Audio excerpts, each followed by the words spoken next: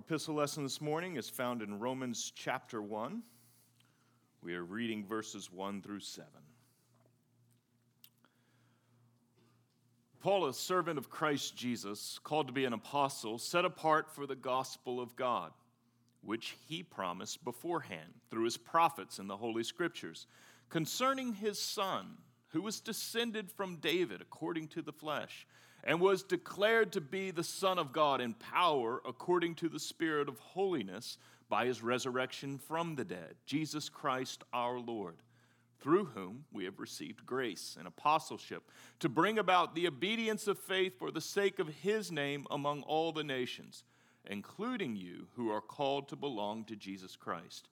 To all those in Rome who are loved by God, called to be his saints, grace to you and peace from God our Father and the Lord Jesus Christ. This is the word of the Lord. Thanks be to God.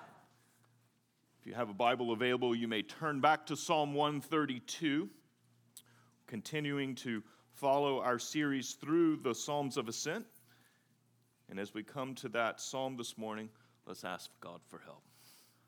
Father, we come to your word this morning and we recognize that it's only in your light that we see light, that we only have understanding as you give it. And so, Lord, we ask that you would illumine our minds, that you will lead us into all truth as we hear you this morning.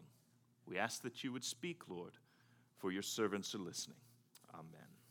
I've been told that the local idol shrines have reopened for the season in Gainesville and Jacksonville and other cities all around the nation, and so my instructions are to be short. The Jaguars have not answered my pleas to move games to 4 o'clock yet, but it is a communion Sunday, and so we'll be moving with haste, not for the sake of the Jaguars, but for the sake of the Ramada.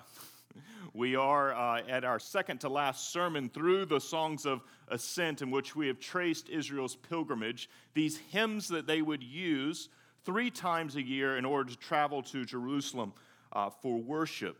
They are instructive to us because they show us the core beliefs of the people of God through the ages, and we read them, of course, through the lens of Jesus Christ. And this morning we come to Psalm 132, a psalm particularly important because it speaks of the coming Redeemer, Jesus. And so we hear this psalm through the eyes of faith, seeing it fulfilled and yet awaiting something that the psalm speaks of as well. Now, in his short story, The Capital of the World, Ernest Hemingway tells the story of 2 young Spanish waiters. They were filled with illusions of grandeur, in which they would have the glory of the center stage of the Spanish bullfighting rink. And they dreamed of the glory that they would share as they defeated bull after bull. And so these young men, their names were Paco and Enrique, they decided to simulate a bullfight one night after work. And so they went into the back kitchen.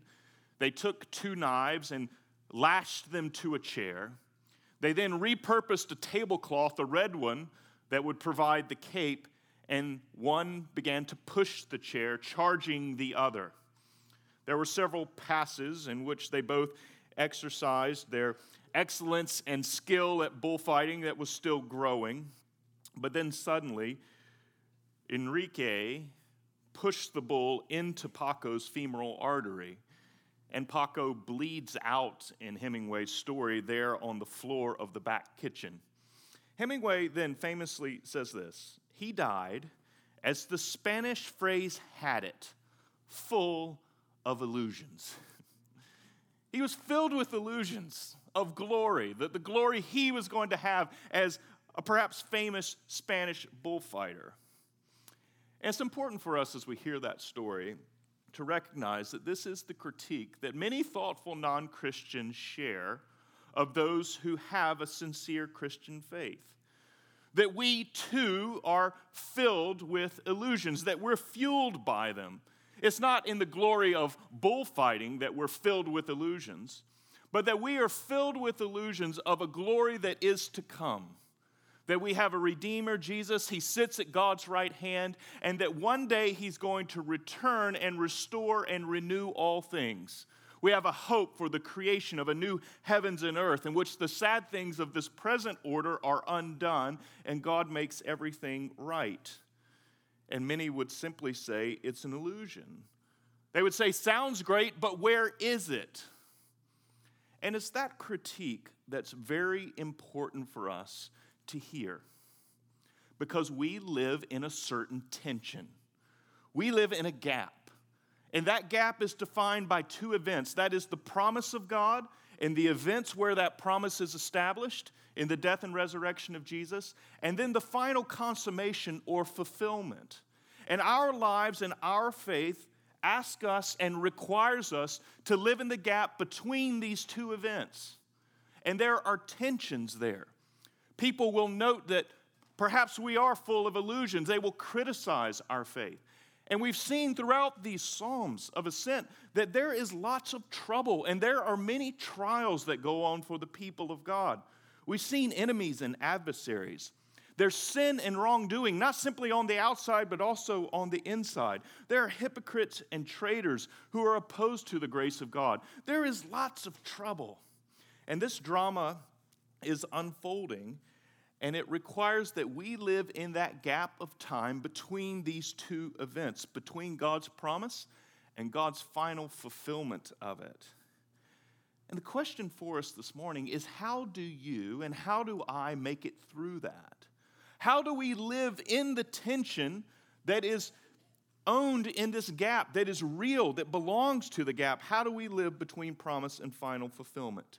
And there's two things that Psalm 132 walks us into. The first is that we recite the history of God's pledge and God's promise, particularly focusing upon its fulfillment in Jesus Christ. Now, we can sum up the whole psalm this way, that it is a recitation of a history. And when we read Psalm 132, you'll find that it's very little preached on, but it's often cited as one of the most important psalms for understanding Old Testament theology, because it is laden with history. And many people's eyes just simply roll back in their heads when they read all of the history and the strange names and events that they don't quite understand.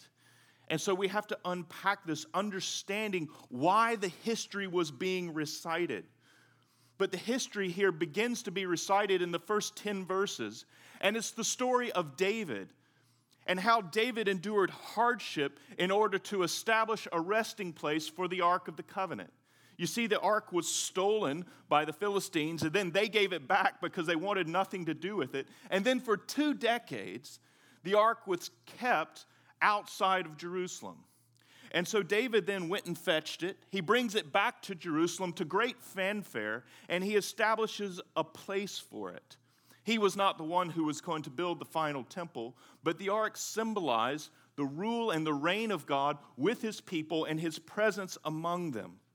This is what the first part of the psalm and the 10 verses are about, is establishing that history. But then there's a turn in the second part of the psalm, where it's not simply talking about the historical events of David, but the promise of God, the oath that God then swears to his people. David has taken an oath to establish a home, and then God takes his own oath. You follow with me in verse 11. The Lord swore to David a sure oath from which he will not turn back. One of the sons of your body I will set on your throne. And this is the first promise of the Davidic covenant, that a son of David would sit on the throne. One of the sons that was descended from David's flesh would sit on the throne forever. This is the first promise of the Davidic covenant. The second promise you can find in verse 13. For the Lord has chosen Zion. He has desired it for his dwelling place. And the second promise is that God was going to dwell with his people and be among them. These are the two major promises of the Davidic covenant. And what the people of God are doing as they sang Psalm 132 is reciting this history of God's plan and God's purposes in making promises to David. And they are reminding themselves, they are reminding and encouraging and exhorting one another with this great history. And this history was all drawing to a certain goal, a certain telos, and that end or that goal that this was pointing to was Jesus, that he is the Son of David. But the New Testament also makes a strange claim that no one was quite expecting, because you remember there were two promises, and we read in Romans 1 that Jesus is the Son of David, who has come and taken the throne. But yet also we read in John chapter 1 that Jesus is the dwelling of God with men. And so these two promises of the Davidic covenant become smashed together and they merge in Jesus. And he's the fulfillment of everything that was hoped for. And yet, even though this oath has been fulfilled, it is a partial fulfillment because we're still waiting on something to come. And this is what our Lord Jesus has promised. And so just like the Israelite pilgrims who lived in a gap between promise and fulfillment, we also live in a gap. We have the first installment of Jesus, but we're waiting for the final consummation of all things when he comes to put all enemies underneath his feet, including the final enemy of death, as Paul says in 1 Corinthians 15. He'll trample it down. And so we live in this tension, and what that tension requires is that we dig down deep and we pull hard on the history of God's pledge and of God's promise. And the way this happens in Psalm 132 is not simply in our individualized private meditations, but rather remember that these were songs. These were songs shared by the people of God as they traveled together, and then as they arrived in Jerusalem, they were singing together of these things. And friends, this is one of the great purposes of hymns in the Christian church, of singing. This is why I goad you about participating, because we participate in order to recite these great events of what God has done, this great history, and all the benefits that we receive from it. And when we take up hymns and songs that are informed by the scriptures that God has given to us, we are encouraging and exhorting one another, pushing one another to believe. We're expressing our belief. We're giving testimony to it. And so, of course, that is to be wholehearted, joyous, and committed. Perhaps the worst critique a church could receive is after someone attending a worship service and for that person to say, "I'm not sure they believed it." Because that's the whole thing. We gather to recite the history, to encourage and to stimulate and to bolster our beliefs. And so we recite that history centering upon Jesus Christ.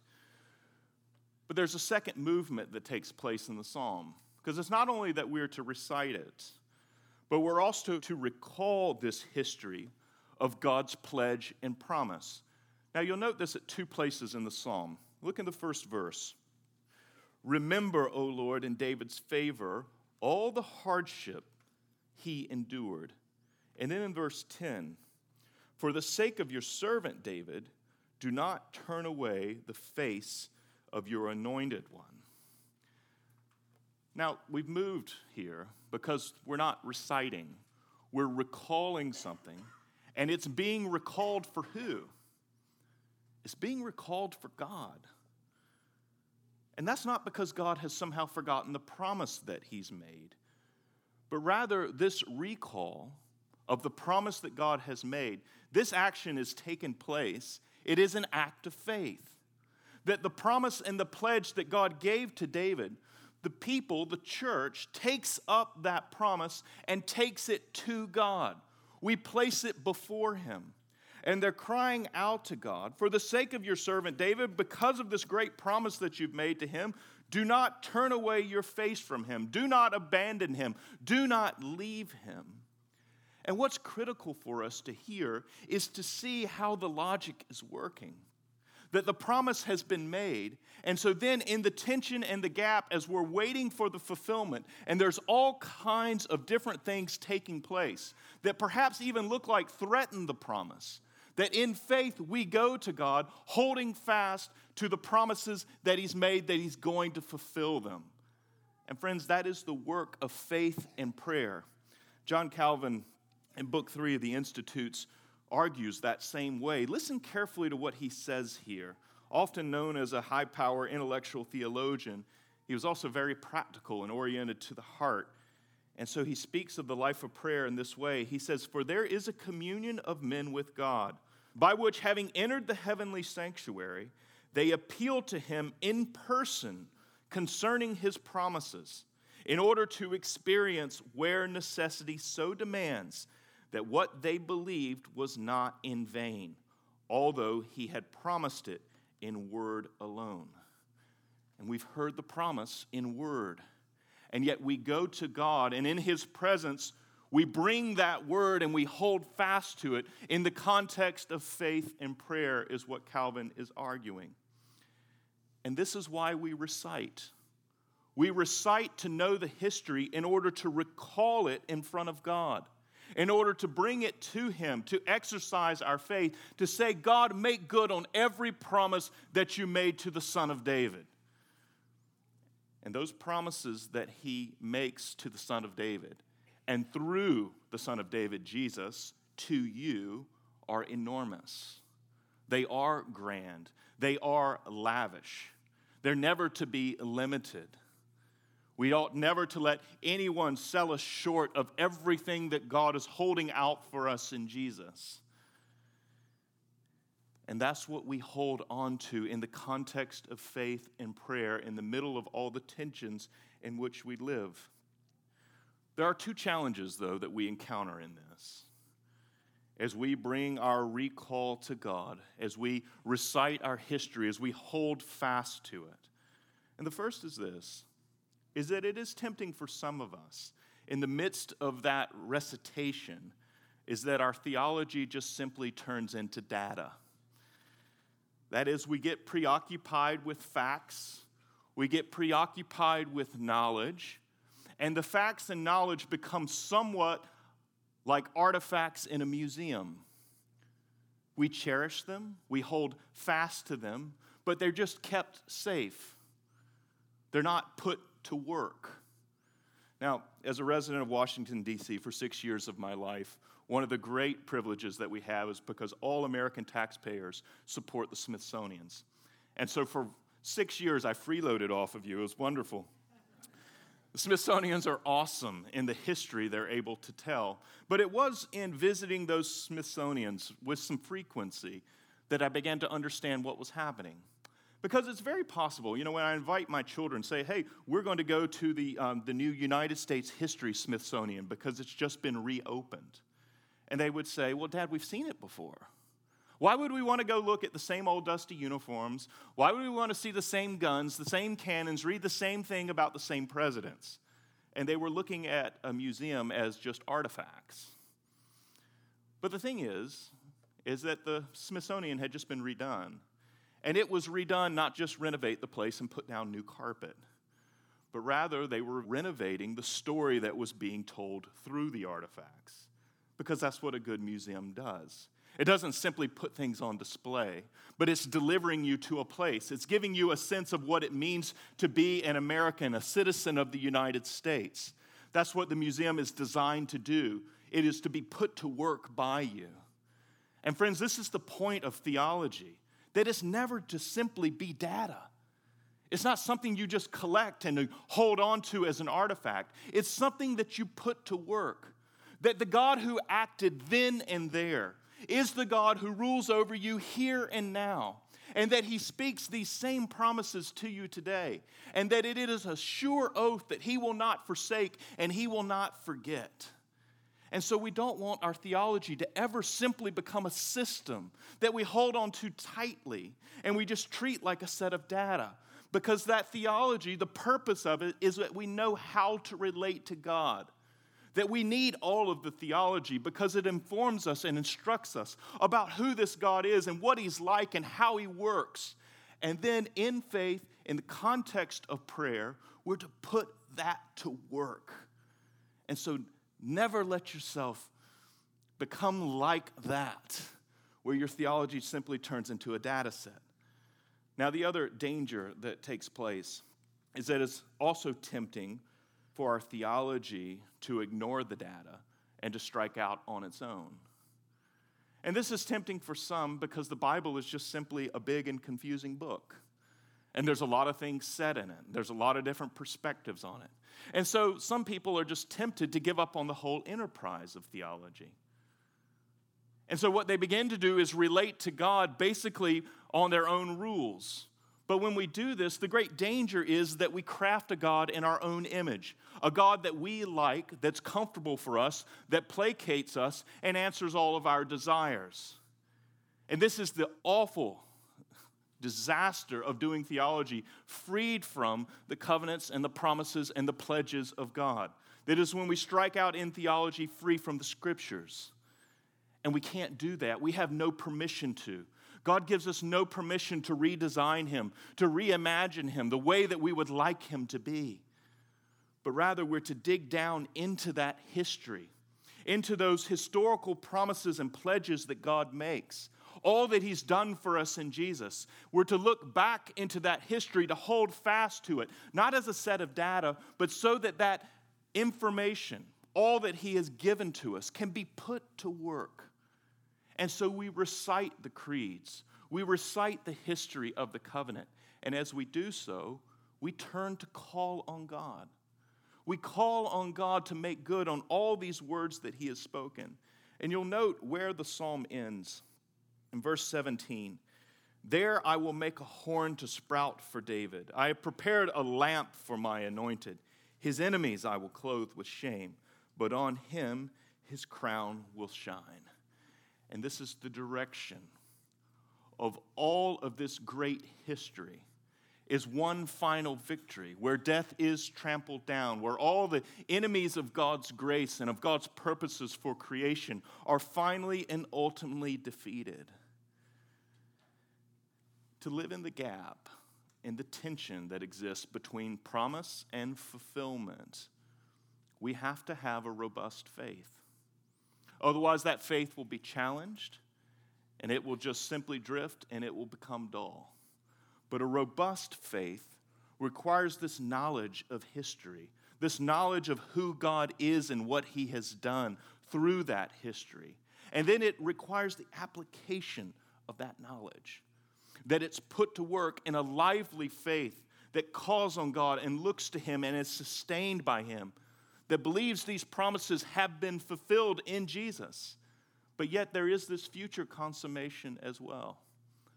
That's the work of theology. And that's what the task of the Christian is in the middle of all the tension in which we're embroiled. And so let's ask God to help us with all of that tension. Let's pray. Father, we are grateful for all of your great works, the great works that reveal you and your purposes and your plans and in your character. And we ask, God, that you would keep us from the error of our theology simply being a set of data, facts of history that we know, artifacts that we hold on to. But would all of that knowledge of this great history that you've given to us in the Bible, would that be put to work in our lives as we learn to call upon you, as we learn to pray, as we learn to exercise faith, trusting you in the middle of all the tensions in which we find ourselves. Lord, we ask for your help, that you sustain us, that you strengthen us for that task. And this morning, we're also mindful of those in your world who suffer. There's been great disaster this week in the Bahamas. We see pictures and images, and they're horrific. And we hold fast to your promise that your mercy is over all that you have made. And even in life's greatest distresses, it's you alone who can bring forth good. And so we entrust that to you. We ask, God, that you would preserve life, that you would provide food and water, that you would bring comfort to many who grieve, that you would restore and renew in your mercy what looks like utter devastation. We ask, God, that you would open our own hearts to know how to help, to be generous and gracious and liberal and kind as you are with us. And Father, we're also mindful of your great mission to the nations. It is through the Son of David that you will extend your reign from shore to shore, that every tribe and tongue will come and offer him praise and thanks. And so we're grateful for the work of Josh and Anna Dickinson in Bundibugyo, Uganda. We're blessed to have them over these months of sabbatical, and we ask God that you give them good rest here, that you continue to provide for their needs, and that you strengthen them for their return to Bundibugyo, where they serve the tribes of the peoples of Uganda. Bless their work to preach and teach the gospel through the works of clean water projects. Will you bring about conversions and renewal for the church there? Strengthen the pastors, bring forth light in the pulpits, and would the peoples of East Africa praise you, O God. We also remember our ministry partner, Sea Mark Ranch, and we're grateful for their obedience to your command to care for the orphans and the work they do to educate and to strengthen, to counsel, and to love those who are on the edges and margins of society. We ask that you bless their work, provide all of their needs, answer their financial request, continue to give them loving house parents. Will these kids be raised up in loving homes to know you, to love you, and serve you all of their days?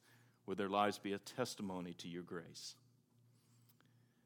Father, we remember those in our congregation who are deployed. We pray for Chris Manchagaya.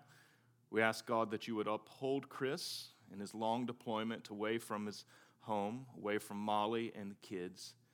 Sustain him in his faith, encourage him, give him Christian fellowship. And Lord, we ask that you provide for Molly and the children also. Be a comfort to them. And Lord, we also pray for Lenny Curry and our city council, the leaders of our city.